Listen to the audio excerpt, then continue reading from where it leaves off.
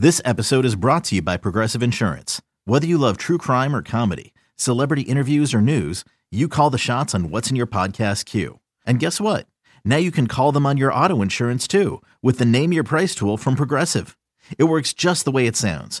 You tell Progressive how much you want to pay for car insurance, and they'll show you coverage options that fit your budget. Get your quote today at Progressive.com to join the over 28 million drivers who trust Progressive. Progressive Casualty Insurance Company and Affiliates. Price and coverage match limited by state law. Back to throw is Darnold. Looks left. Fires one down the left sideline. Towards the end zone. Robbie Anderson. He's got it. That's a Jet touchdown. Dumps it to Bell. And Le'Veon Bell takes it in for the touchdown. Crowder across the 30. 35-40. Crowder turns on the Jets. He's going to go all the way. Jamison Crowder. Now it's intercepted by Mosley. He's going to score, Jim. And he's in. Touchdown, C.J. Mosley. And welcome back to the first Cool Your Jets podcast episode in a while. It's been a minute. You know, Michael and I have we needed to take a break in the middle of the putrid Jets 2019 season. You know, I made this joke. I believe it on the last podcast, but we really are bandwagon podcasters during the regular season sometimes. I think we're going to try to be better at that. We just joined a podcasting network. We'll have more about that. I mean, we're still obviously with Turn on the Jets, but I guess I would say you can expect more consistent episodes in the future. But for us, the offseason is always the most fun time to be a Jets fan. Just imagining your team being good. What a novel concept that is. But without further ado, I'm Ben Blessington, your host, alongside Michael Nania. Michael, how you been? It's been a while since we've done one of these.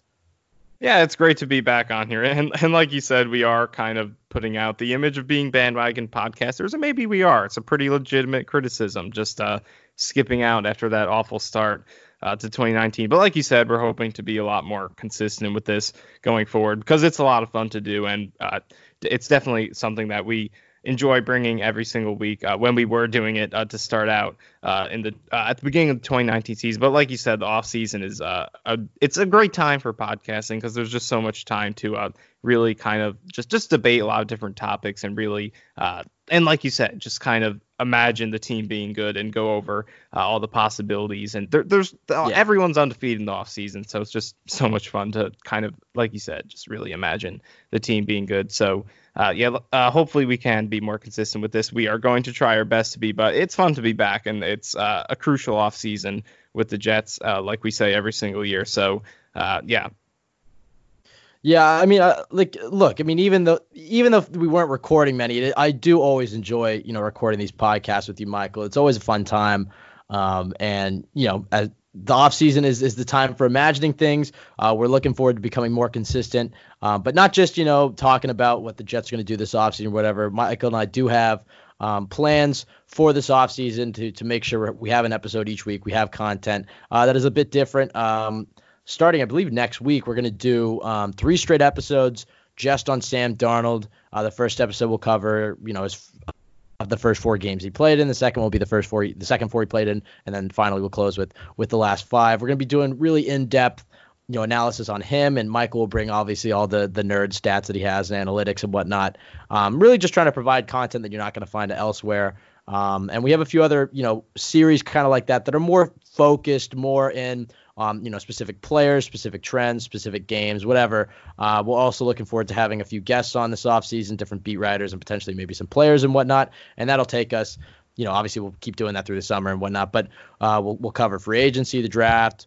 We're really excited about focusing in on specific topics, really bringing the numbers and the analytics, and then coming forward with consistent content each week. We got a lot of feedback on the podcast. A lot of people liked it. A lot of people are upset that we weren't doing it as much during the season. I will say, though, I mean, I would imagine anybody who's listening to this podcast, could feel the depression after losing, let's say to the Bengals or whatever. Imagine trying to just sit down right after the game and talk about it for an hour and a half. And believe it or not, Michael and I did do that a few times. We just didn't upload it. I was like, this is not good. I mean, we are literally just basically bitching into a mic for an hour and a half.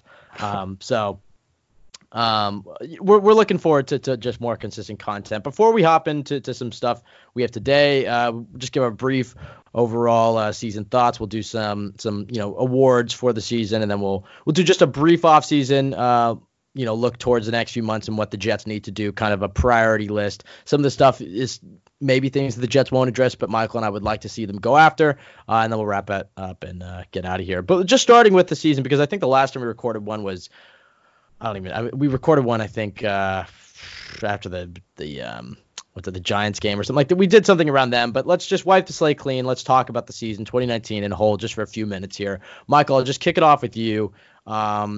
Your thoughts on the 2019 season as a whole, because look, you can see that record of 7-9, and to some fans, you'd be like, you know what? It's a step in the right direction. It's our best record since 2015. Darnold, if you just look at the numbers, did improve in every statistical category. So is that deceiving though? I mean, they finished 6-2 down the stretch, but how many good football teams did they beat? Did Darnold really take the leap that we wanted to see him take? Did Gase, prove time and time again that he's an incompetent head coach and that he really got bailed out because of Greg Williams as his defensive coordinator? There was a lot to take in on the season, and I believe maybe that 7-9 is a bit deceiving, but it's not all doom and gloom. Michael, just your overall thoughts on the 2019 season.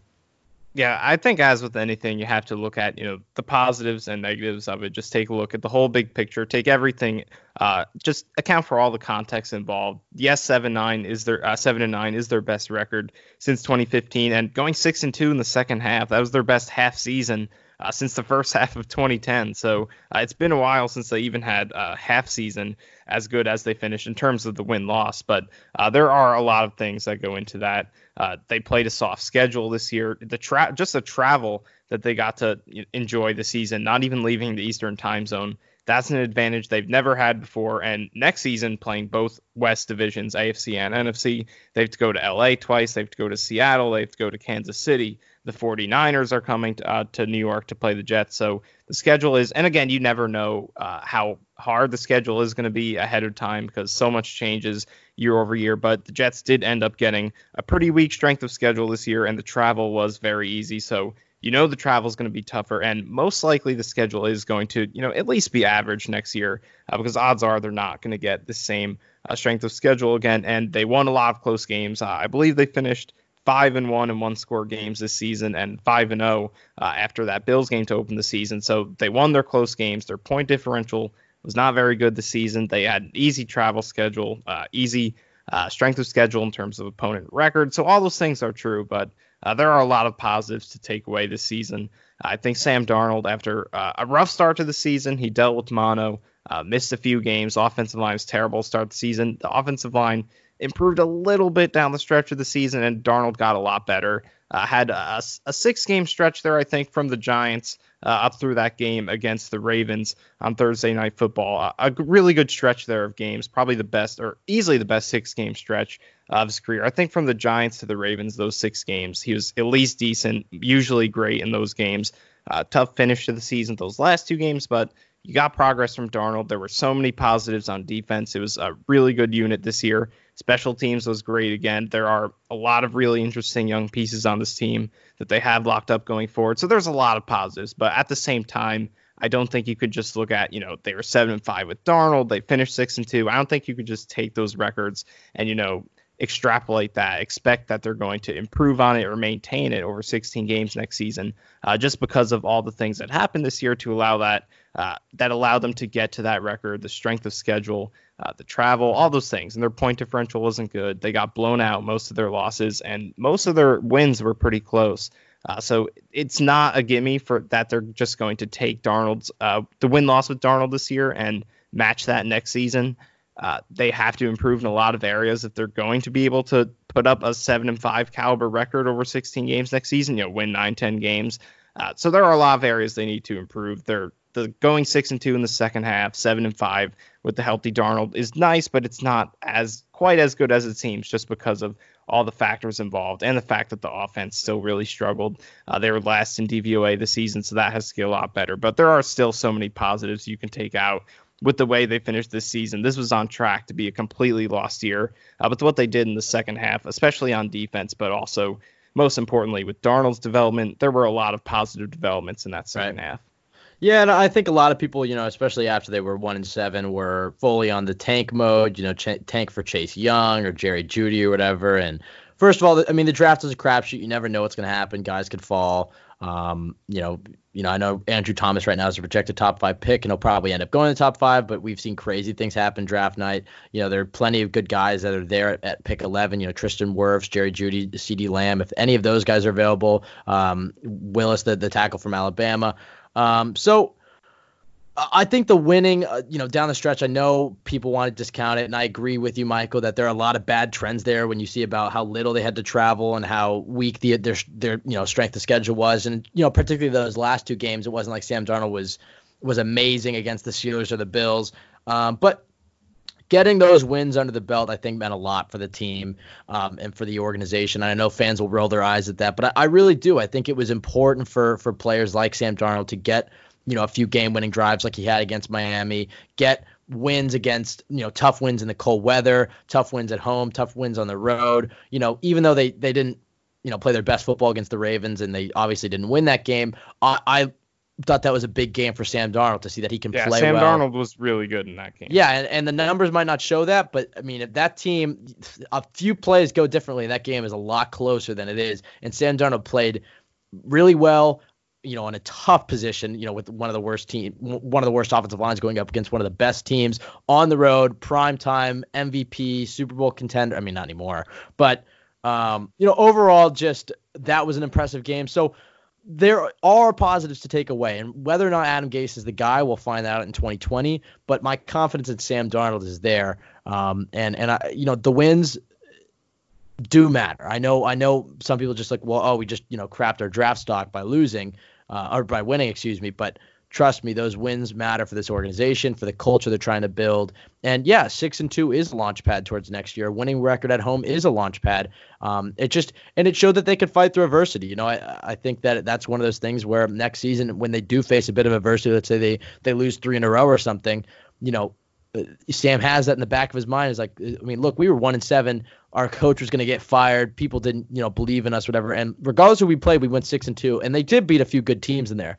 The Steelers and the Raiders are not, cellar dwellers, I guess. You know what I mean? Going into Buffalo, even though it was the backups or whatever, I mean, that was not an easy place to play in that weather or whatnot, and he still got that win. I mean, there were positives to take away, especially that Baltimore game, even though it didn't win. More victories aren't playoff, berths, but it's a step closer, and it was nice to see them finish 6-2 down the stretch. Now, before we get into the awards, let's just talk a little bit about Adam Gase and this coaching staff, Michael. I kind of want your thoughts because I think, look, for special teams, Brant Boyer proved once again that he's among the best in the league, and if you're seeing Joe Judge get a head coaching spot with the New York Giants, it wouldn't surprise me if Brant Boyer could potentially become a head coach. Just you look what he's done with this unit. He's clearly a fiery guy, a leader.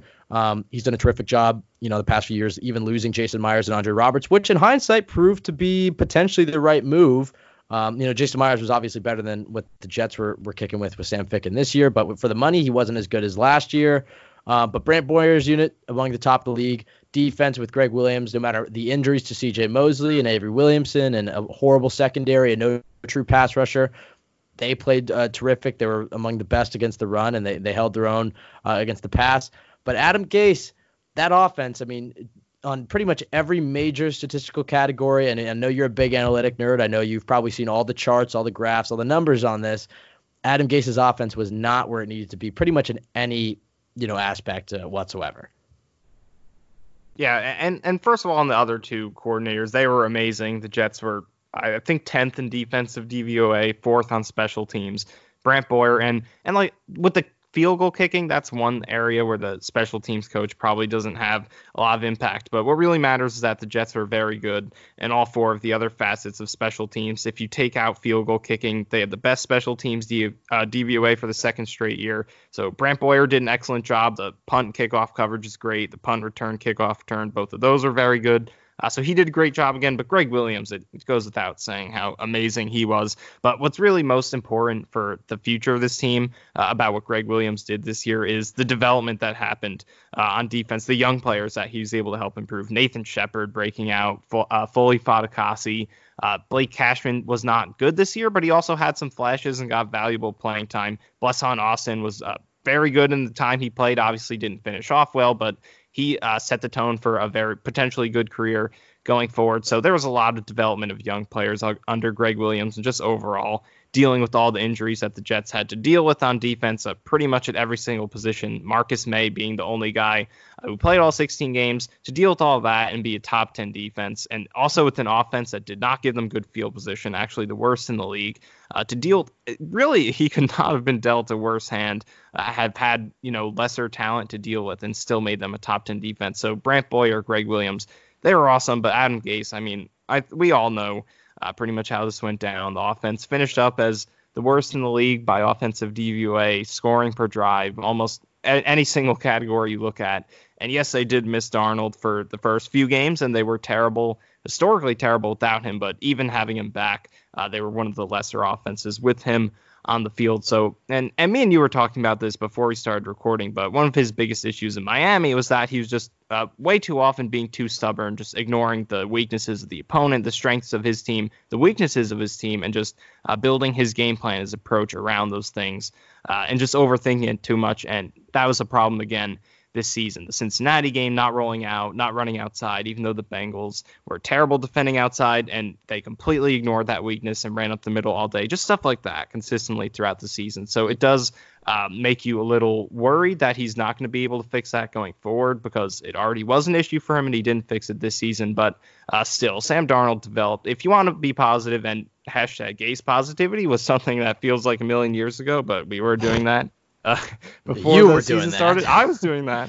I definitely was. But if you want to be positive, Sam Darnold had a very solid second half to the season, and they did change some things up in terms of the way that he was playing, just the overall approach for that Giants game. So hopefully that is a sign, something that they can build on going forward. But Adam Gase definitely remains the biggest question mark on the team, outside the offensive line to me. But outside of that, it definitely is something you have to be worried about. Oh, no, I think Gase is the number one question mark. And look, I'm not trying to be too anti-Gase. I think the jury is still out on him. I think he deserves one more year, a year with a healthy Sam Darnold, a Sam Darnold who has a whole offseason to already in the system, which people are rolling their eyes at. But that does mean a lot to the quarterback. He doesn't have to spend his whole summer in training camp and mini camp, whatever, learning a playbook. He already knows it. So I guarantee you will see much improvement from Sam Darnold from that, facet. But yeah, I think stubbornness would be the word that describes him the most, is that he very much believes in himself and what he's doing. And I think he's a very bright guy. I mean, in some ways when it comes to football, and that he essentially overthinks everything. Michael and I were talking about, like, why don't they get him out of the pocket more? And I guarantee you, Gase, who has an excuse for everything, but I don't think it's because, as I said to Michael, it's because he's lazy or anything. I think it's literally because he thinks about everything. He is almost outthinking everything. Why isn't Darnold getting out of the pocket? Well, our offensive line isn't too good. I don't trust our right tackle. It's like, Gase, sometimes he gets too into the nitty gritty that he doesn't just look at the big picture and slow down and just diagnose, like you said, diagnose what is our opponent's weakness, what are some of our strengths, how can I mold what I'm doing for the better? How can I adjust? How can I change? He is kind of the coach where you saw it with Peyton Manning in 2013, where everything is perfect. If you have an elite quarterback and a good offensive line and a solid group of weapons, he's going to get you points. I mean, he's going to be a good offense. You saw it in his opening drives when he was able to script plays. He showed flashes there. That's the only thing that gives me any hope about his offense, is we saw it in those opening drives that the Jets are capable of having a solid offense. I mean, every game after starting with the Giants game, they were on their opening drives always productive, always moving the football. But then it would seem like they would just hit a wall, the defense would adjust, and Gase just couldn't adjust enough to let go of some of the things where it's like, well, I don't trust this player to do this, and this is my system when I want to. It's just he failed to adjust, mold the team more to Sam Darnold, mold the team away from him being a pocket passer, and I don't know. I just feel that the jury is still out on Gase. That door is still open, but it's ajar. I mean, it's very, very likely that he's not the guy that's going to lead the Jets to a Super Bowl. But look, Joe Douglas believes in him. Chris Johnson believes in him. Sam Darnold believes in him. That's probably the most important part. So look, he deserves a 2020. I think it's a clean slate. They did finish 6-2 down the stretch, so we'll see. But that offense needs to take some serious leaps next year. And the hope, I guess, is that Darnold will take that big leap not from year 1 to year 2, but from year 2 to year 3 with the whole offseason in the system. We'll talk plenty more about Adam Gase and the coaching staff and all sorts of stuff throughout the offseason. But let's go ahead and hop into some awards for the season. Of course, we'll tackle some 2019 topics within this. But let's just start out with the offensive MVP. And you talked about, Michael, the games where Sam Darnold wasn't the quarterback of the Jets. And, at the time, it was frustrating, but I think looking back, it was a blessing in disguise because we at least got to see what this team looked like when it was still fairly healthy without Sam Darnold as its starting quarterback. And as you said, it was historically bad. Yeah, and the thing is, we got to see this last year as well. This is the second year in a row that Sam Darnold has missed a 3-game stretch, and over those 3 games, the Jets have gone 0-3 and been absolutely terrible offensively. And then he's come back and led a pretty good stretch afterward. Obviously, there was a rough start this year, but he did start off at that Cowboys game, immediately spark a team, scoring more points in that first game when he came back than the Jets scored without him in those 3 games. So it's definitely, like you said, a blessing in disguise, kind of just from a fan's perspective to get that comparison of just seeing team with Darnold, team without Darnold, just with Darnold being that one variable, taking him out and putting him back in, and just seeing how much of a positive impact he has and just how bad this team is without him for the second year in a row now. It definitely goes to show just how positive of an impact he has. Yeah, and it's exciting. And so he would have to be the offensive MVP from that standpoint. We could give a few others that could maybe flow out there, but you just see the difference with him. And the most exciting thing is that he's only 22, and he's pretty much had, you can go through his whole career, he's not had the best coaching staff, the best supporting cast or whatever, and he's found ways to win. I'm just really excited to see it. And I know people are talking about how Gase is going to ruin him or whatever. Look, I don't know how the Jets will be in 2020 or if Gase is back in 2021, but look, he is 22. He's uber talented. Even if Gase isn't the guy, I'm very confident that Sam Darnold is. I think they can bring somebody in with him. He's too talented to be ruined, I think. Like what's happened with Josh Rosen. He's only 22.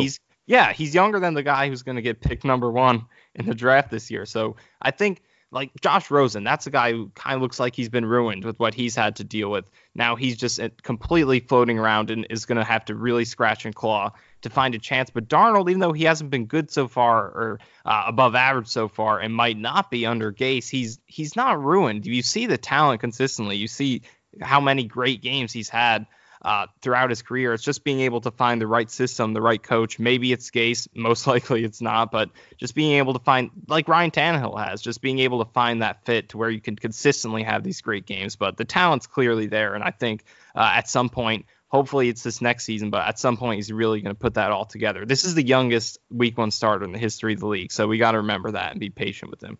Yeah, and it's also a lot different than some of the other young quarterbacks the Jets have had because, as you mentioned, he's had plenty of wow and amazing moments and throws and whatever. That throw to Jamison Crowder in Baltimore really sticks out to me as a moment where my jaw was literally like, "Are you kidding me?" Yeah, that was just made that incredible play. Right now, I would say I agree. I think he's a good quarterback right now. If he doesn't improve at all, I think he's a quarterback that you can win with. He's a good, solid quarterback that if you were to build up this defense into a great defense, maybe get if the fix the offensive line, whatever, he's a good quarterback that you can very much win with. The question becomes, can he take that step to being a great quarterback or a Pro Bowl quarterback, a Super Bowl winning quarterback? Those are the leaps that he has to make. But right now, he's a good quarterback to me. He's an above average quarterback that you can win with in this league, which is something the Jets haven't had really since the first half of 2018 with Brett Favre, maybe Fitzpatrick in 2015 for a year. But this is at least a guy who's so young, so talented, and right now his floor is being a good quarterback, which is a really comforting thing for me. He's got to cut down on some of those turnovers, but I have a lot of faith in Sam Darnold as being the guy for the New York Jets for the next decade. I don't think you can go with anybody else for offensive MVP really. Robbie was pretty good down the stretch, but Robbie wouldn't have had probably would have had no touchdowns if Luke Falk had to start the rest of the games. Ryan Griffin came in and did a good job for Chris Herndon, at least catching the football. I know that one of the things you want the Jets to do this offseason, Michael, is to get a blocking tight end, but We'll talk about that a little later. But I think it's very clear Darnold is the offensive MVP. For defense, also very clear. How can you go with anybody else outside of Jamal Adams? Michael, I'll just turn this one to you immediately. Your thoughts on Jamal's 2019 season? Yeah, I think he's the best safety in the league, and it's not even really debatable at this point. You just see how many different things he does well. In terms of rushing the passer, he's as good as it gets, and there's no argument. He has almost twice as many pressures over the last 2 seasons as any other safety in the league. He almost set the sack record this season. Not that really matters, just because there were so many other plays this season where his pressure led to someone else getting a sack, leading to an interception. So as a pass rusher, he's the best there is, and even in coverage, he's become so good now. He's just so good breaking underneath, making tackles in the flat. His tackling is amazing. He rarely misses a tackle. And even in coverage in the slot, he's taken on some matchups. We saw last year what he could do outside against Gronk in that amazing game against the Patriots. There's just nothing he can't do. He's so good at everything, and he brings so much to the defense. There's with all the places you can put him, it just makes it so easy as a coordinator to fit the rest of the defense and let everyone else do what they're best at, because you can take Jamal and put him in any role and he can excel at it. And that makes it really a lot easier to fit everyone else into their positions and allow them to play to their strengths. And it's just such a positive impact to have him out there no matter what he's doing.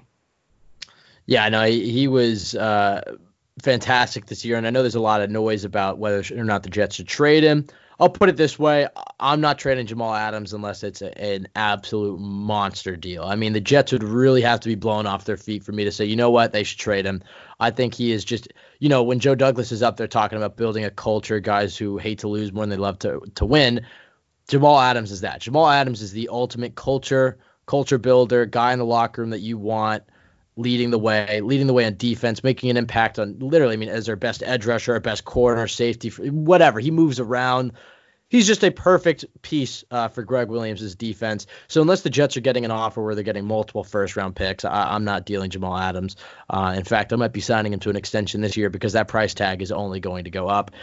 Maybe runners up. I would say Brian Poole was pretty impressive to me. I thought that he was, really, filled in that nickel role very nicely, and a big step up from Buster Skrine last year. I thought without Brian Poole, this defense would have looked a lot worse because the lack of cornerback talent. He really came in and was able to deliver a really solid presence at the defensive back spot. Michael and I also added least valuable players on offense and defense.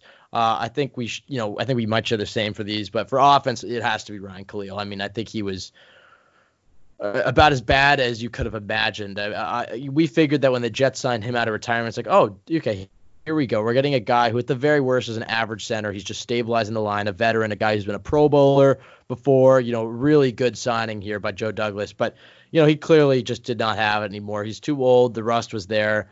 He never really gelled. I think it didn't help the fact that Jonathan Harrison had been the starting center, all throughout minicamp, through the spring, through the start of the summer, and then through preseason, and then they slid this guy in for week one.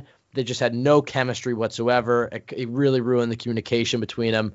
It made Sam Darnold a lot more uncomfortable back there. So Khalil was pretty much the worst case scenario for signing a guy like that. Michael, do you agree with that? Or do you have anybody else you throw in here? Yeah, I'd go with him. And it was a tough pick because the O-line was so bad and there was so much rotation along all 5 positions, guys rotating in and out because of injuries. But I'd definitely go with Khalil because that 0-4 start is what sunk the Jets season, and the offensive line was the primary reason for that start. Obviously, Sam Darnold's injury hurt and all that, but with the O-line playing better, they easily could have scored enough to beat Buffalo, and who knows, maybe they even compete with the Browns a little bit. They definitely could have beaten the Eagles in that third game with how well they played.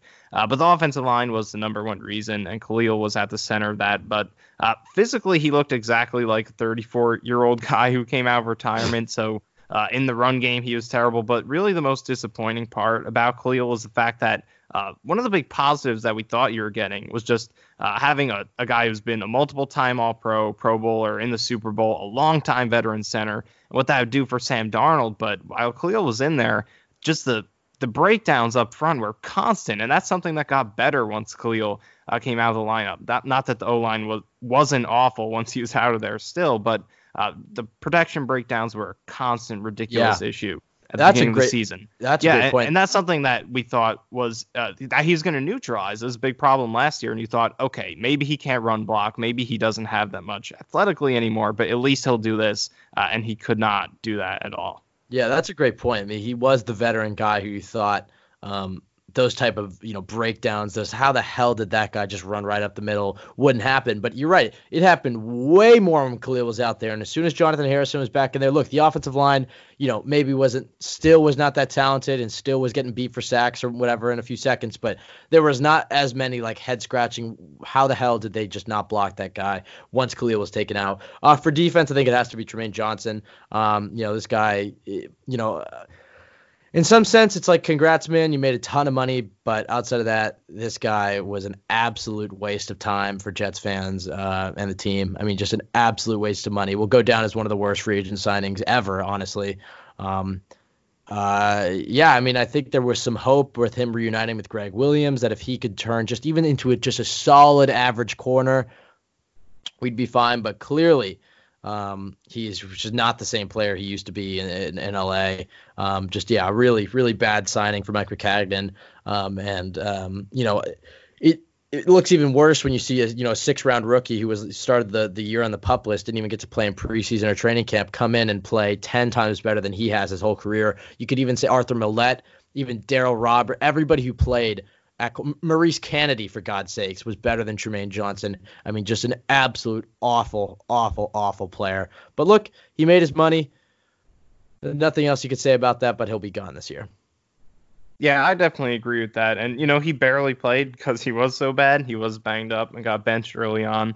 But he's a big part of losing that Buffalo game, which obviously set the tone for the 0-4 start. But other than him, I mean, the defense, it's really so hard to complain about anything this unit this year. They were really solid just with everything they dealt with. It was such a good season for them, and Greg Williams was a huge part of that. Daryl Roberts is a candidate. He was part of the struggles early on, obviously gave up that touchdown in the Bills game that put them away and, effectively ended their season in hindsight. But I think, and people are not going to like this one, but I think Blake Cashman he played a lot and he really struggled when he's out there. On the plus side, I think he's a rookie. He's a 5th-round pick, and he had some really good moments, especially in that Browns game. So going forward, he does have a lot of potential to be a really good sub player in coverage, really good depth at linebacker. Yeah, and on special teams. So I'm excited about him going forward. But when he was out there, he looked like a 5th-round rookie. And again, I'm not blaming him too much because he was thrown in there a lot earlier than the team probably expected him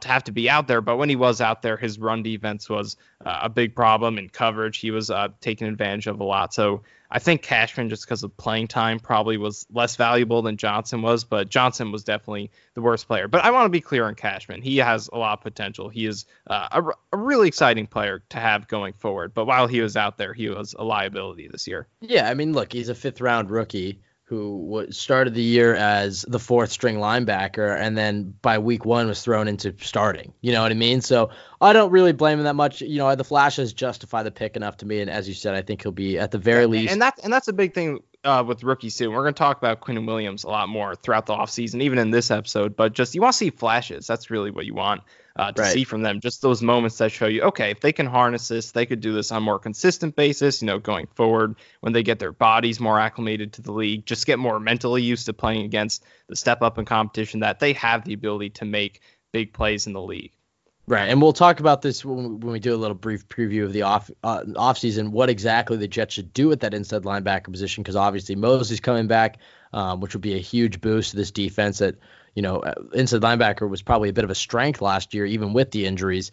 They played all right. But with Hewitt and Cashman and Burgess and Avery Williamson, there's just a lot that'll go into what exactly they'll do this offseason. But continuing, biggest surprise of the year, and there's a few, and they're all on defense. Nathan Shepherd is the first one that comes to mind, as Michael pointed out before we were talking.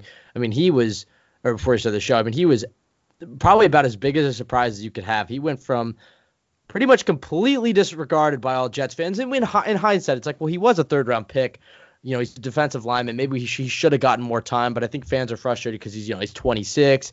He, played D2 or whatever, and he just was overall very unimpressive in his first year. But he's come out and he's looked pretty good this year. He looks like a very solid rotational piece and a guy who could be on this defensive line for years to come. Other guys, Bless Austin, Terrell Basham. There were a lot of guys Kyle Phillips, a lot of guys up front who just really jumped off the page to me. Michael, I mean, do you have any others? Or do you agree with these? Yeah, Shepard is a great pick. He was a guy who, like you said, was unimpressive as a rookie. He was a liability, really did created nothing as a pass rusher, and run defense was consistently blown off the ball. But this year he comes out after that suspension. And the thing with Shepard is that, like you said, he's so old. He's 26 years old already.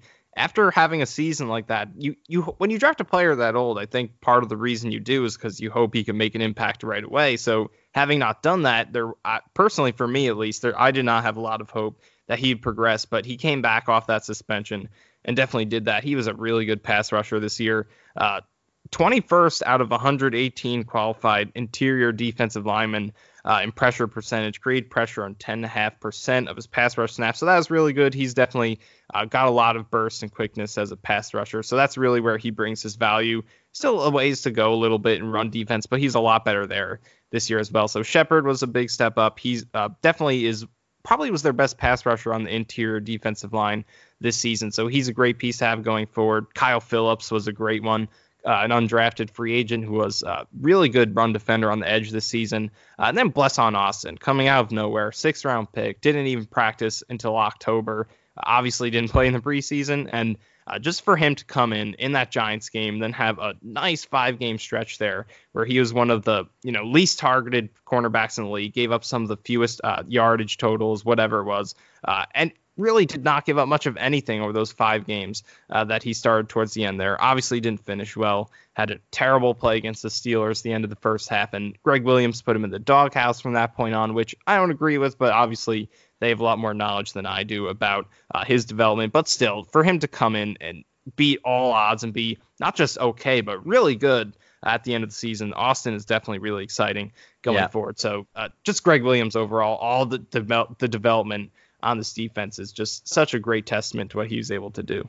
Yeah, and you look at the best teams around the league that they have very good nucleus of young players, but also just great depth. And a guy like Bless Austin, I think he will compete for a starting job next year. But those guys like Shepard and Phillips and Basham, those are guys that, they could, if a guy goes down, they can fill in and start, and you're not going to see too much of a drop off. They're just that next man up philosophy. They're just great depth, and they can also make these splash plays. They're not just guys to eat up blocks. They're not just jags or whatever. These are really solid depth pieces with a higher ceiling to be even more. I think overall Greg Williams did a terrific job, and it just shows you the importance of good coaching, which the Jets really haven't had. I think Greg Williams is the best coach the Jets have had in here. You could make the argument since maybe Rex Ryan in the first few years, what he was doing with that defense. Probably first 2 years, Rex is the last time you had a coach doing as good a job as Greg did. But then you could look at that and say, well, Rex was winning with Mangini's play. You're right. So, really, you just look at, when you take into account the personnel, the talent, everything, it's one of the best jobs that they, maybe since Parcells, really. Yeah. And look, we'll talk more about Greg, but we're coming back to Greg in literally just a second. Before we get to that, let's go biggest disappointment. And I think this one for me, which turned into a very good move, but it's Leonard Williams. I think we talked about it a little bit in this podcast, maybe switching into more of Greg Williams as an attacking. He'll play a lot more 4-3 defensive tackle. I thought that Leonard Williams could maybe make that jump in a contract year or whatever to being a guy who we knew he wasn't ever going to be Warren Sapp, or a guy who's going to get a ton of sacks or whatever, but maybe a guy who can just, get 7 or 8 sacks a year, be really good against the run, eat up double teams or whatever, just make his presence felt on a weekly basis. But especially this year, and it's been a steady decline, but especially this year, there was just you could watch the whole game and not hear Leonard Williams' name once, which is not something you want to see for a guy that you were expecting a big season out of and a guy you might give a lot of money to this offseason. But look, that trade that Joe Douglas pulled off was absolutely fantastic. The fact that Dave Gettleman is staying points to me that they should sign Leo to an extension. So that means that we traded Leonard Williams for a 3rd this year, which gives us 4 picks in the top 80 and a 4th next year, which, there are a lot of good players. You watch the playoffs this weekend, you'll see a lot of good players who are taken in those, 3rd, 4th, 5th rounds. But overall, I think he during his time with the Jets, really could say his career, but especially this year, was the biggest disappointment of the year.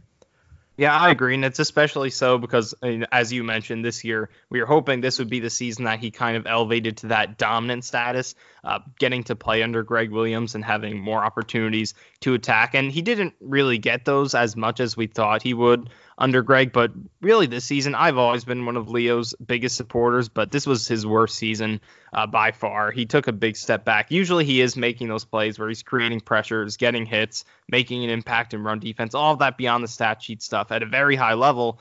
He really was not doing that for the Jets. He was very quiet throughout most of his games this season. And as you mentioned, to get that value for him in the middle of the season and to trade him at his lowest point of value, really, with the way he was playing, definitely was a great pickup for Joe Douglas. And it's really going to give them a lot going forward. And the Jets, out of now Sheldon Richardson, now Leonard Williams, have been doing a pretty nice job over the past few seasons picking up these late round picks. Now the thing that they got to do is actually get some good players out of them. So that's hopefully something Joe Douglas will do well, that Mike Maccagnan did at a league worst level.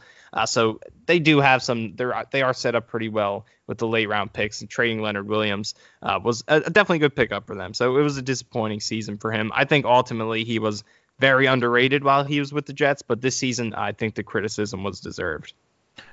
Right, I agree with that. Now we'll go to best offseason move, and the reason I brought up Greg Williams is I kind of want to go a little bit off the beaten path here, and I would say that I have a few here, but Greg Williams would be up there because, regardless of how things have turned out with Gase, you couldn't have asked for much more out of Greg Williams. He's already proven himself that he can coach his ass off, and he's a guy that even if the Jets were to fire Gase after 2020, that I think could survive that and be the defensive coordinator in the future. I mean, he's getting the best out of Jamal Adams, the best out of Marcus May, the best out of a lot of guys who fans didn't even know their names at the start of the season.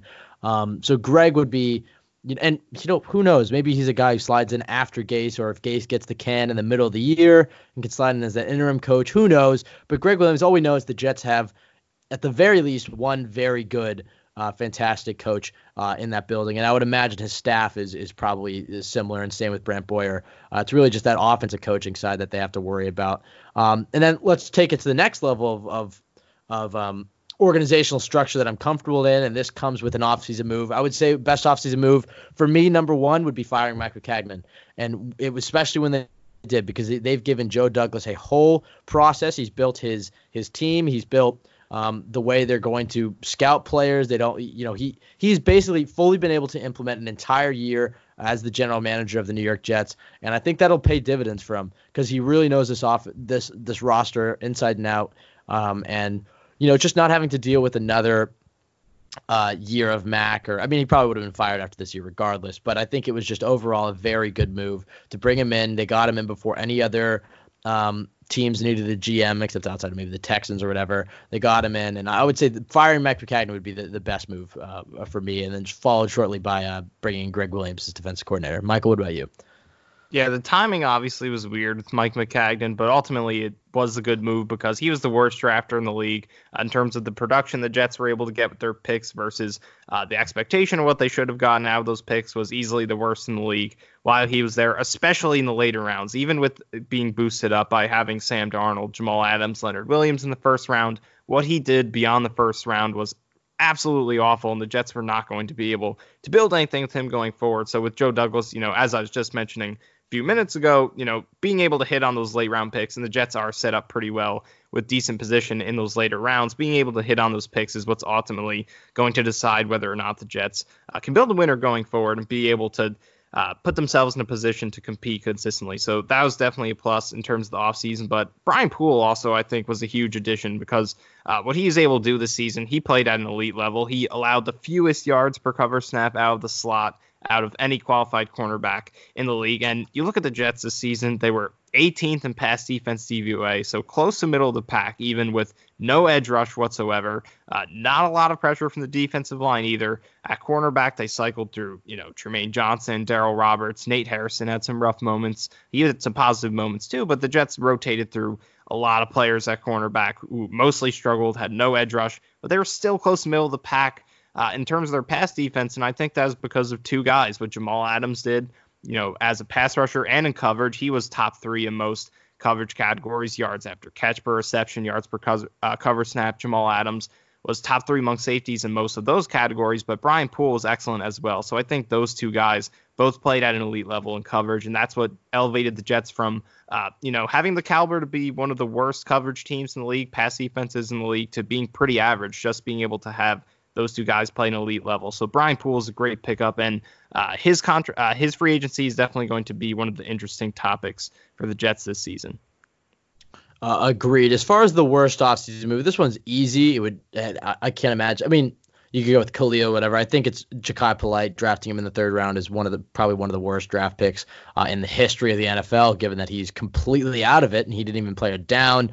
Just an awful, awful, awful pick. But, at the same time, from our perspective, we liked the pick, but we also don't have all the insight onto all the red flags that went into him on his off field and his work ethic and whatnot. So I'll ignore Jachai Polite, but he would probably have to be it. Outside of that, the two that come to mind very easily, this will raise some eyebrows maybe for you, Michael, but it's also, this isn't necessarily blaming the player himself. It's just more the situation. The first one was drafting Quinnen Williams because, and look, Quinnen, especially for rookie young defensive linemen, they normally don't have a very dominant year their rookie year. And Quinnen did have some flashes, and he could very well next year, really hit the ground running, make a huge leap, and be one of the best defensive linemen in the NFL. Even if that happens, he was still probably the wrong choice for the Jets. And I think Joe Douglas would probably agree. Even though Quinnen might be a very talented player, unless he's Aaron Donald, which I don't think he will be, taking Josh Allen as an edge rusher or probably trading down just looked like much better moves for where the team is at. They didn't need another interior defensive lineman when you had a 22-year-old quarterback you're trying to build around and a defensive line that would have been fine without Quinnen Williams. Just overall, I think that would be up there as far as taking him third overall. They could have used that resource significantly better. And the other one would be signing Le'Veon Bell. And it's not because they signed him, because I was in favor of signing Le'Veon Bell. It's more just the way that Adam Gase has used him has rendered him pretty much useless. And you can't say that he wasn't a bad offseason move from that perspective. Look at the money that they paid him and then the way that they used him. I still have hope for him. I'm hoping that Adam Gase can just get it right. Look at what he did in Pittsburgh. Use him out of the backfield more. Throw the ball to him. Get him out in space more. Don't just run him, in between the guard and the center. I'm interested to see what happens with Le'Veon Bell. I think he will be back. I don't think they're going to trade him with that contract. So I'm interested to see what a 2020 Le'Veon Bell looks like. But I would have to say those are up there with worst offseason moves. What about you, Michael? Yeah, so on Quinnen Williams, I have to say that, he's a decent pick for the worst offseason move. I think it is fair to say he's disappointing. When you take a player third overall, you're expecting him to make an impact right away. Unless it's a franchise quarterback, you're probably expecting that guy to come in and make an instant impact, especially on the interior defensive line. And he didn't do that. He was not as good as Steve McClendon. I don't think he was as good as Shepard or Fatukasi. So, it's very fair and obvious to look at that and see him as a disappointment. So in terms of his rookie year, yes, I think it was disappointing. But I also think you have to keep in mind that he's 21 years old. He was a very young prospect for the top of the draft. He only started that 1 year at Alabama. So this is a guy who came in pretty raw and, was the sort of player who, even though he was dominant enough to potentially dominate in the NFL as a rookie, still had that room to grow if he didn't do that. So I think really throughout the season, I think he was underrated. I think there were plays where he created pressure that had an impact that didn't get as much attention as they should have. I think in run defense, he was very good. I think he missed only one tackle in run defense all season, and he just played his role very well, taking on double teams, opening up lanes for the linebackers to have easy tackles. So I think he was a good, solid player this season, but definitely disappointing versus the third overall pick. But I do think, and we're going to get into this more later, but I do think he is one of my favorite breakout candidates for next season. But I agree with what you said. There were other ways, especially in hindsight, looking at how some of those other players did, like Josh Allen, for example, the Jaguars, where they could have gone and maybe got more impact this season. But I'm a big fan of Quinnen Williams. I like what he did this season. So I will disagree, but I think it is a fair choice to make because of the rookie year impact. And in terms of Bell, obviously the production was pretty awful in terms of his efficiency, but at least for me, in terms of what he did on the field, you just look at him, playing the game and just running the football, making guys miss. I really think he's pretty much the same player that he was in Pittsburgh. It's just the Jets were last in the league in yards before contact by a wide margin per attempt on a per attempt basis. Yards before contact, they were last. The offensive line is terrible this season. There was nothing for him to do with that. So I think Le'Veon Bell and Quinnen Williams, very disappointing results, but I think there are a lot of reasons to be optimistic. If Bell does stay with the Jets, I think there's a lot of reasons to be optimistic with those two guys. But for me, I think another candidate for worst offseason move would be the trade for Kelechi Osemele, it was a low-risk move, but ultimately the Jets had a big hole at left guard after last season, and that was their solution to fix that. It was a very important position for them to fix. Really, the whole O-line had a lot of needs on it, and their solution, and you could pair that with Khalil as well. Those two guys as your two offensive line solutions, it really didn't work out good for them, and there were good guards available. Roger Saffold with the Titans is now really one of the driving forces behind them being in the AFC Championship. So I think those two O-line moves, as those being their only two solutions on the offensive line, definitely were some did not work out well for them. Yeah, when you talk about Quinn obviously, I talk about how they could have traded back or whatnot. And that's how I would have wanted to. I guess I have to remember that Mike Maccagnan still was the GM. So trading back and having Mike Maccagnan take, another 3 players that are, bums, I guess wouldn't have been better. Quinnen Williams, has a higher ceiling than anybody they would have drafted in that spot. So the hope right now is that Quinnen can turn into an elite, top tier interior defensive lineman. I'm not saying he has to be Aaron Donald, but it's just something where he can, get 8 to 10 sacks a year, be a consistent force against the run, split double teams, attract double teams, and free up guys around him. If he can just be kind of a havoc maker in that sense, he'll be at least a good player, potentially a great player on this roster, and you can never really complain about that. It's more of just the value and the results we've had so far. He's a nice player, but you definitely got to see more to be worth number 3. Agreed. And as far as the next topic, most improved. So this is somebody who had to be on the roster in 2018 to 2019. There's a lot of guys you could choose here, but for me, and look, Shepard is up there as well. Foley Fatukasi, though, is the guy that as far as most improved, just the biggest step taken forward. I mean, he went from a guy that a lot of people didn't even think could make the roster to a guy who I think is our starting defensive tackle next year. I mean, he was absolutely awesome, particularly against the run. He just really displayed great quickness and burst for a guy that size. I mean, he's a big man in that, on that defensive line, and he really impressed me. I think Foley Fatukasi was one of the biggest bright spots for the Jets in 2019. Michael, what do you think? Yeah, I agree. A guy who played 3 snaps last year, was a 6th-round pick, extremely deep defensive line group to compete against, has a great preseason, makes the roster, carries over what he did in the preseason, and looks equally as dominant in the regular season. He's a great run defender. So yeah, he's definitely the best. Definitely think the most improved player for the Jets. Nathan Shepard is right there with him, but Shepard also did at least play last season, was good enough in practice to earn that role, to play them throughout the season. Fatukasi didn't even do that, impress enough to get onto the field. So for him to go from that to a beastly run defender is a huge step up. Yeah, and as far as most regressed goes, despite the Jets not being good at all this year, I guess it was their best record in a while, but there wasn't much regression as we were talking about it. I guess you could say Le'Veon Bell, but as you said, I don't know if that was as much of a product of him as it was the situation. Also, he wasn't on the team last year, so he doesn't really fit what we were looking for. I guess the only guy that comes to mind really is Henry Anderson, but that doesn't necessarily mean that Henry Anderson had a bad season or he isn't a guy that should be here in the future. Just means that he maybe didn't have the season that some people thought he could have, but he was still a very solid contributor. I expect to see him as a good rotational piece for the Jets in the future. But Michael, do you have any other guys maybe for most regressed?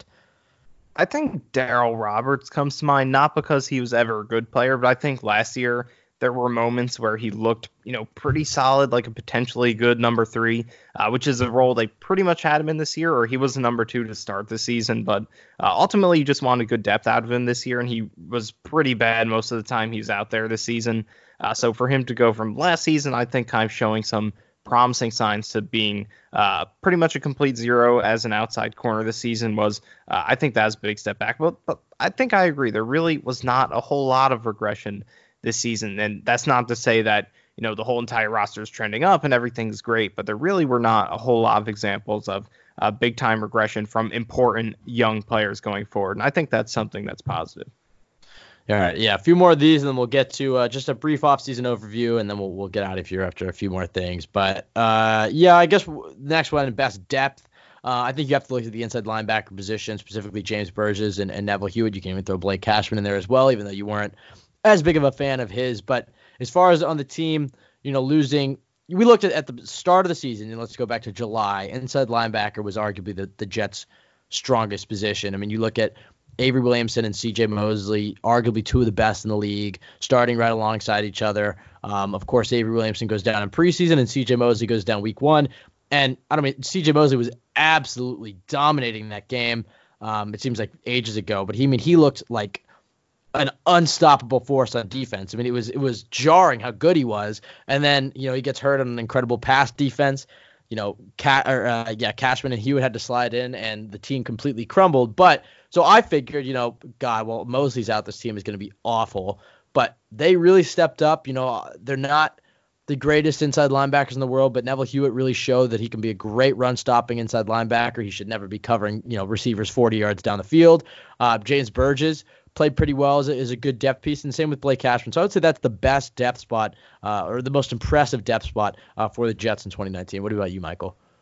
Yeah, I would agree, and definitely because, you lost Avery Williamson before the season started. You lose C.J. Mosley 3/4 of one game into the season. And those two guys, I think, first of all, that, it's clear that C.J. Mosley and Avery Williamson are a lot better than they are. Those two guys are two of the best in the league, like you said, and those Burgess and Hewitt miss a lot of tackles. They struggled in coverage, although they were asked to handle some pretty difficult responsibilities in coverage. They were definitely below average starters, but I think with those two guys going down in the starting lineup and getting knocked to your third, fourth string there, you expected a lot worse. I think there are a lot of teams that got a lot worse out of their backup linebackers this year. One of them being the Kansas City Chiefs, with the guy who the Jets traded to them, who they drafted in the first round a couple years ago. A guy in Darren Lee who gave up, did not force a single incompletion on, I think, about 20 targets this season. So there are teams that got a lot worse depth out of their linebackers this season. Burgess and Hewitt came in. They were not good. I don't even think they're average, but they were a lot better than I think you expected to get out of them, especially Burgess, guy who had to fight to make the team. Hewitt, who's been a backup throughout his career. So those two guys definitely came in, and they held the fort down. That's what you wanted out of them. And going forward, if you have Burgess, Hewitt, and Cashman as your backup linebackers, that's probably one of maybe the best group of backup inside linebackers in the league. And again, Williamson and Mosley, they're a lot better than those two guys are. You definitely want to hold on to Williamson and Mosley going forward. They're big upgrades, but those two guys came in and they held the fort down pretty decently. Yeah, I think it's an important spot for the Jets to have a lot of depth at, because knowing Greg, he likes to use tons of different defensive formations up front. And when he goes to that 4-3 look, you could argue that the Jets don't really have a good 4-3 outside linebacker, a linebacker who's good in coverage on that outside spot. Maybe Brandon Copeland's been forced to play there a little bit, but having guys in the backup who are backups to your inside linebacker who could potentially play 35 to 50% of the snaps. A guy like Hewitt could be filling in at that 4-3 outside linebacking spot when Williamson and Mosley are healthy in certain packages, or Cashman or Burgess or whatever. These guys are going to get out in that field regardless of injuries. So yeah, it's something I'm excited about, looking forward to 2020. As far as best play of the season, I think we disagree on this one. Mine has to be the Robbie Anderson bomb, which was our intro, I think, for one episode when we thought the Jets could maybe turn their season around. It was just the moment, getting Sam Darnold back after that horrible first month of football. It was an exciting play against a team at the time we thought was a very good team. People had the Cowboys, in the Super Bowl before the season started. So just the whole situation of it was a beautiful play. It was a beautiful pass. And Michael and I were talking about this earlier, is one of the things we want to see Darnold improve on, and this will be more in our episodes in the next few weeks, is his deep ball accuracy, that those passes, 35 to 50 yards down the field. We haven't seen too much of that pinpoint accuracy. We've seen it in spurts. That play to Robbie was one of them. Just an overall beautiful play. You couldn't draw it up any better. But Michael, what's yours? I do agree on this one. I went insane for that play, probably as loud as I've gone for Jets play in a long time. We have the recording. Don't worry. Yeah, we do. Probably since that Giants game in 2015. But everything was so great about it, just the circumstances. It was everything coming together, all of the ineptitude the Jets had dealt with over the past few weeks, getting Darnold back, and just boom, one play, 92 yards. You're up 14-3, and it feels like the team's back. And just from a football standpoint, it was, he dodged the pressure, stepped up in the pocket, threw it over the offensive line in front of him. It was a highly pressured throw. He had to slide over. It was off balance. It was a deep throw down the field, and he put it in the perfect spot. It was amazing play, and just the timing of it was incredible. So that was great. But Jamal Adams' strip sack of Daniel Jones has to be a great runner-up. That was disrespectful. That was what I said when I saw it. That was very mean. That was a rude play. Yeah, and it was an awesome play for a Jets fan to have over the Giants for the next 4 years.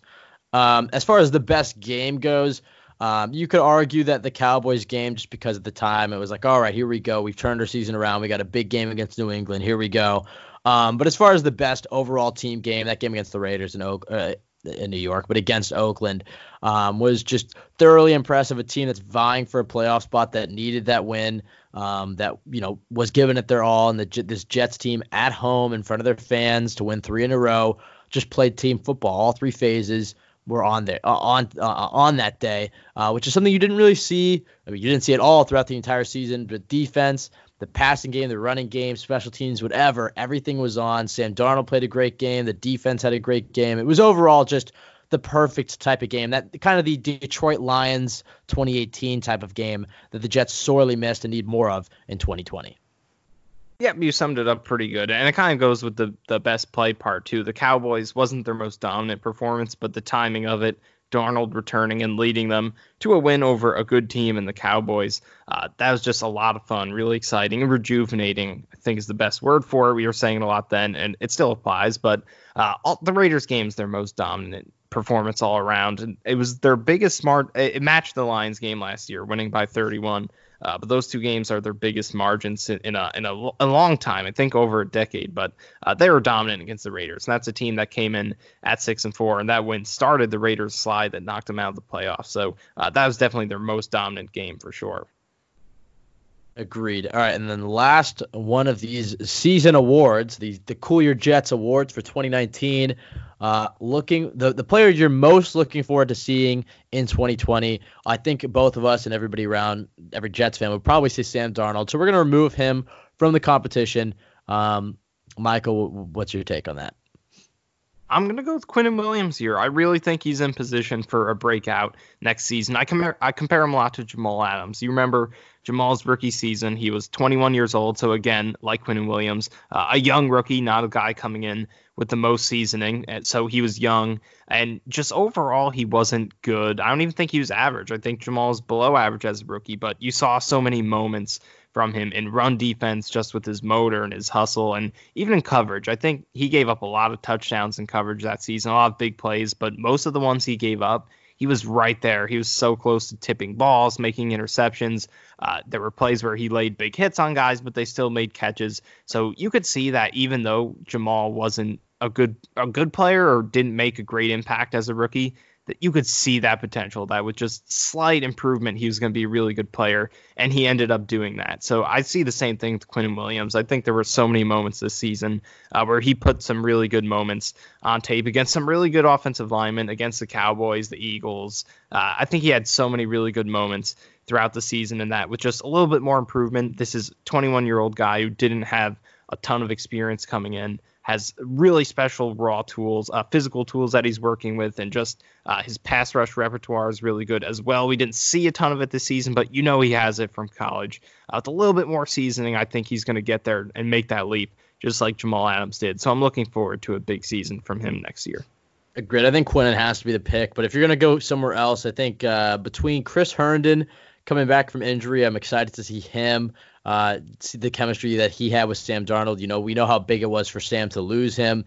Obviously Ryan Griffin's going to come back, so I'm kind of excited to see those two working in sync, kind of having a 2 tight end system, which the Jets haven't really had the luxury of using. And then I guess another one could be Chuma Edoga. I'm kind of excited to see if he makes any sort of leap, because if he could really cement himself as a starting tackle for this team, probably on the right side, that would be huge for the Jets. And I know, all the reports say the staff still loves him or whatever. So I'm kind of excited to see Chuma for next year. All right. Now that we've done the awards, let's go brief over, kind of a priority list for the Jets for this offseason. We're going to do more episodes, more in depth on what, how they should kind of attack these different things. But priority list, the first one is not something that I think the Jets will do. If I'm being completely honest, I think it's something they should do. But I don't think Gase I think Gase is probably too stubborn when it comes to this, but it's bringing a quarterback coach. Bring in a guy whose sole job is just to work on Sam Darnold and his mechanics. You look at a guy like, and maybe this is a pipe dream, maybe it won't come true, but he does have connections to Joe Douglas of the Eagles, but John DeFilippo, who was just let go as the Jaguars offensive coordinator. You look at the work that he did with the young Carson Wentz, a young Gardner Minshew. It doesn't even have to be him, just somebody who can come in. Dowell Loggins can just be your offensive coordinator. That's his title. And even though it's pretty much just Gase, he can be Gase's lapdog and organize the practices and whatever. But bring in a quarterback coach whose sole job is to work on Sam's footwork, his mechanics, how he's going through his reads and just the protections or whatever. Just bring in a guy whose sole focus is Sam Darnold, and that is his sole job. And I know Gase was saying he doesn't want to have too many voices in his ears or whatever. It's like, okay, but we saw that Sam's footwork regressed and his mechanics at times regressed. If you could just have a guy who's consistently working on it with him, I think you'll see a lot of improvement in Sam's play. Secondly, actually, Michael, do you have anything to add as far as the quarterbacks coach go? Yeah, I think that would go a long way. And like you said, it's probably not going to happen. It's too much to expect from Gase, but that definitely would be a good way to help Sam Darnold's development, I think.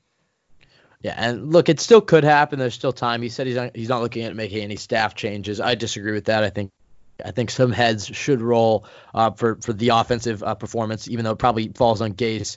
But at the very least, I think you need to bring in somebody at that quarterback coach position. Secondly, I think there is actually quite a few guys that the Jets need to resign this year, and not even just the ones that I'm about to list. I think there's some depth pieces that they should look to bringing back in 2020, because those are guys that you're not necessarily going to find on the open market. You're just guys who know the system, who can stay healthy, can fill in, and you can do a solid job. But as far as the guys they really need to look at re-signing, Brian Poole, number one for me. You really want to make sure he's a perfect fit in Greg Williams' system as that nickel slot corner.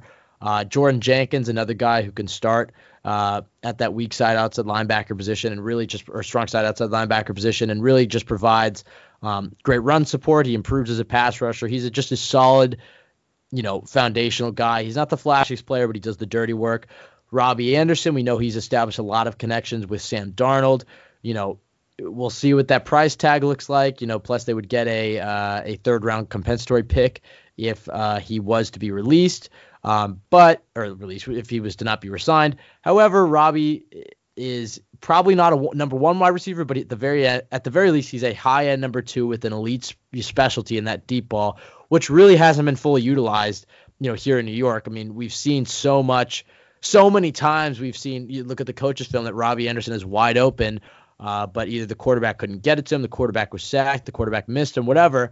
Robbie, if he goes to a team like the Eagles or whatever, who have a very solid offensive line and a quarterback who can hit that deep ball, he goes there, he's going to absolutely flourish as long as he's not the sole guy. So Robbie's a guy you have to consider. And then Alex Lewis at left guard. I think the Jets, and I'll throw Kelvin Beachum in here now as well, have to completely overthrow their offensive line, but I think you can't do all five spots in one offseason. I think you bring back Alex Lewis, you bring back Kelvin Beachum, you bring back the guys who were at least solid. You work at, fixing the right guard, the right tackle, a new center.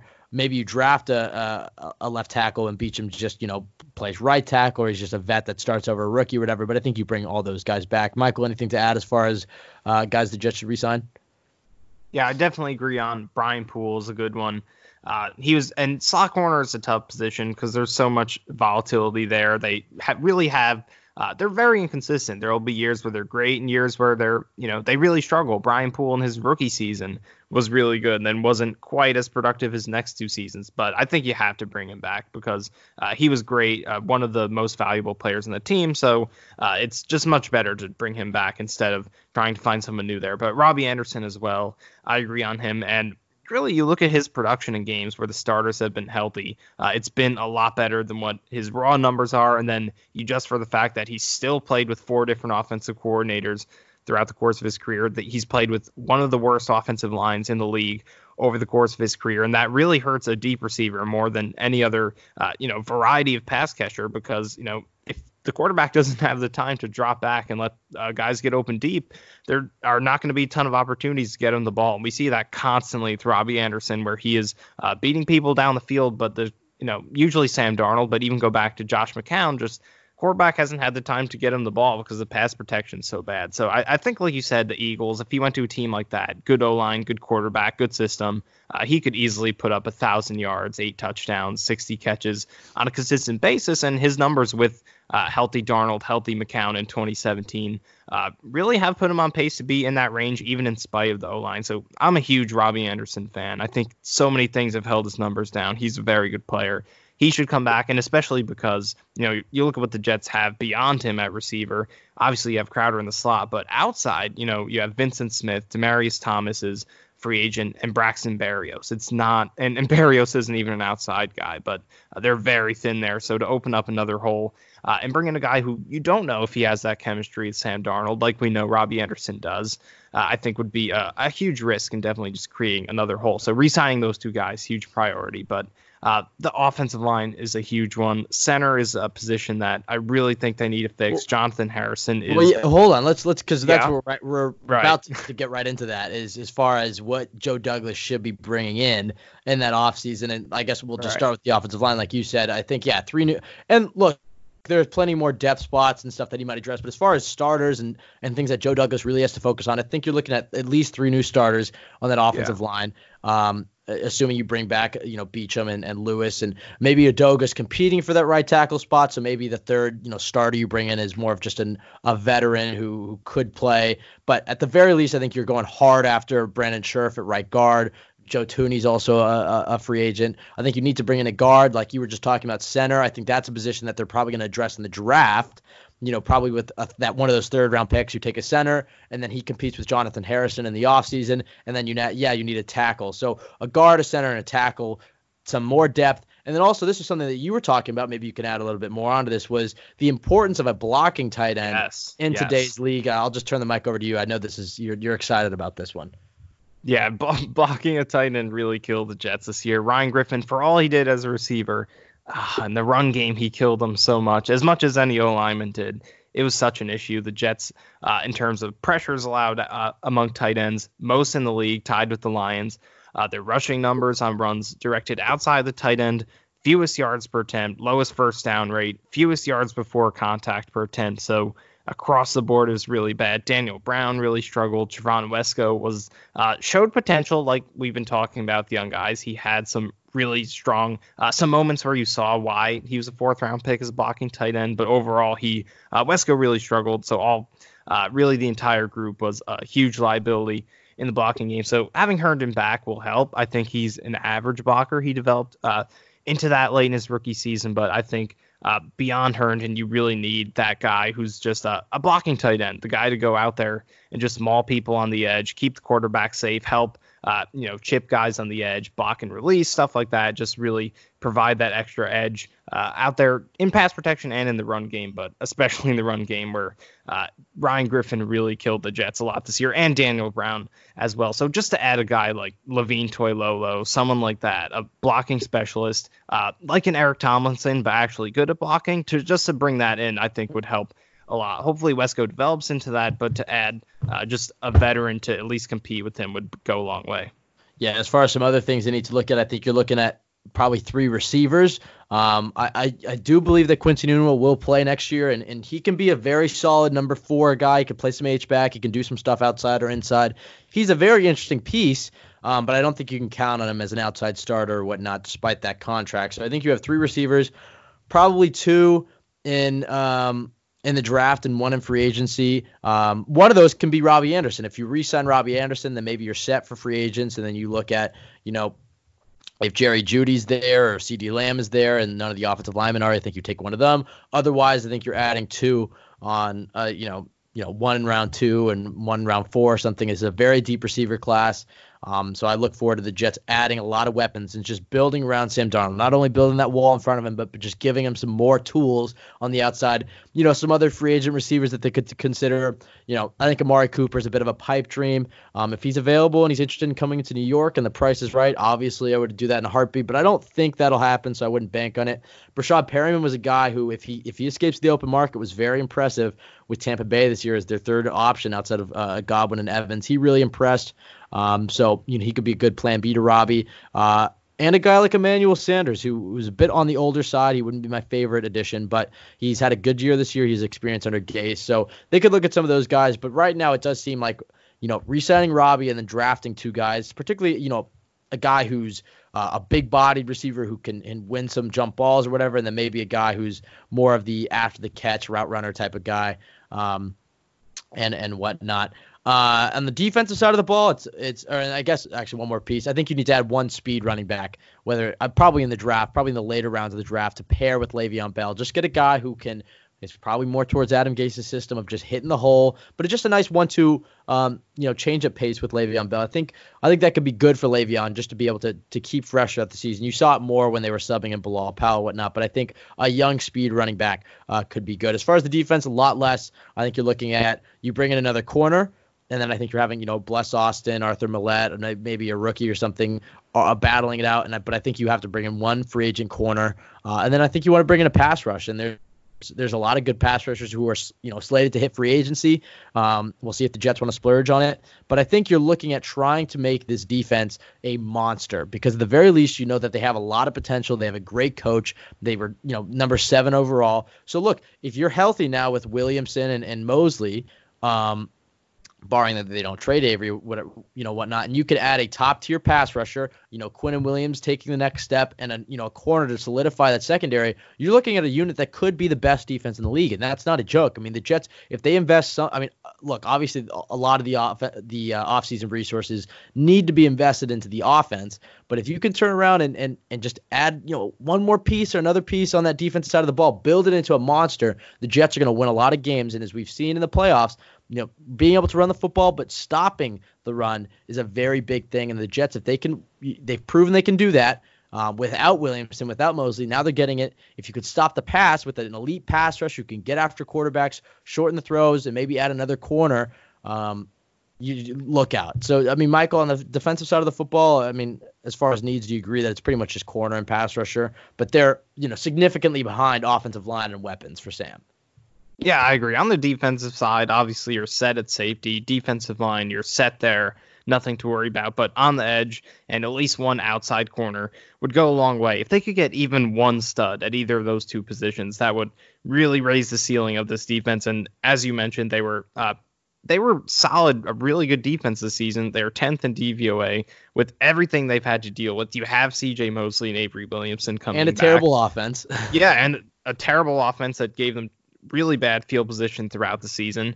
They dealt with everything you could have thrown at them. They were still really good. So as long as Greg Williams is there, he's shown that he knows how to get the most out of this group. So if you could add that top end talent at outside corner, at edge, give him some more versatility to work with, get him some guys who could just win on their own, because this group, for the most part, they were dominant in run defense, but in the passing game, Greg Williams had to account for so much across this entire unit. So to get a guy who could win off the edge, Terrell Basham led them in pressures with 39. I believe he was somewhere in the 60s in the league. 60, I think he was 60th in the league in pressure. So to have not even one of the top 60 pass rushers in the league and still be top 10, one of the top 10 defenses in the league, goes to show how high their ceiling is if they can fix that. So outside corner and edge are really important. And offensively, bring back Robbie Anderson, but don't ignore outside receiver as a need.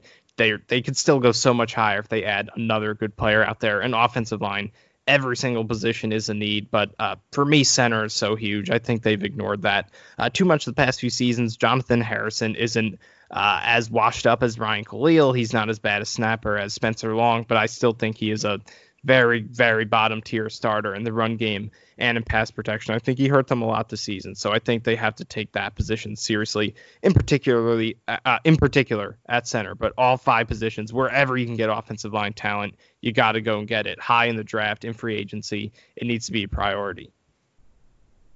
Agreed. And then lastly, as far as a brief offseason checklist, I think you look at trading options. Not only guys to bring in to help, supplement the offensive line and receivers, maybe a corner outside. We've already covered that. But in-house, potentially guys you could trade away. Avery Williamson, I would probably hang on to him. But if you get an offer for a 4th-round pick or something, a 3rd-round pick, I'm probably shipping Avery off and just using that draft pick somewhere else because you're so comfortable with the depth. But, yeah, I do think there is a gap between Avery and Neville Hewitt mainly in pass coverage. And then maybe a guy like Henry Anderson, who also I'm comfortable keeping on this team as a rotational defensive line piece. But again, if you could get, a fifth or a sixth or something, maybe I'm trading away Henry Anderson in that contract. Overall, I think that there are 5, objectives for the Jets in this season. I mean, there's probably more, but the ones that I'm thinking of right now is, firstly, as far as Le'Veon Bell goes, you got to fix him in this offense. Adam Gase has to figure out what to do with Le'Veon Bell, how to use him more effectively, how to get the most out of an all-pro running back. Because you wouldn't be able to tell from watching the Jets, but there was a time where Le'Veon Bell was arguably, maybe not even arguably, the best playmaker in the National Football League.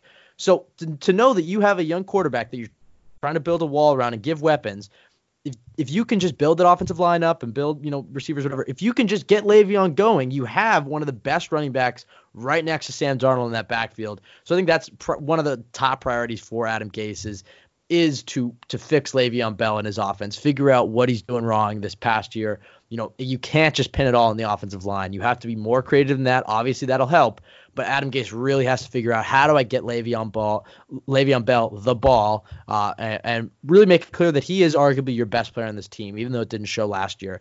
Secondly, for Gase, I think it's just his offense for Sam Darnold. And Michael and I were talking about this, but we're recording this on Tuesday. I don't know necessarily when it'll drop, but it'll drop sometime this week. I was watching Joe Brady as the offensive coordinator for LSU during the national championship last night, and he ran this fake QB draw with Joe Burrow, where he's out of the shotgun or whatever. He takes it, he looks like he's going to run it right up the middle, and then he just stopped, planted his foot, and then just kind of floated it for a big gain or whatever. I was like, that is so up Sam Darnold's alley. That is such a Sam Darnold play right there, because he's thick, trunky, and coastal, as Colin Cowherd says. But it's a 3rd and 3 or whatever. If you put him out of the shotgun and you fake like he's coming in, those linebackers are going to come down, and then he can just toss it right over the top to Chris Herndon or Ryan Griffin or whatever. Get Sam Darnold out of the pocket, move him around more.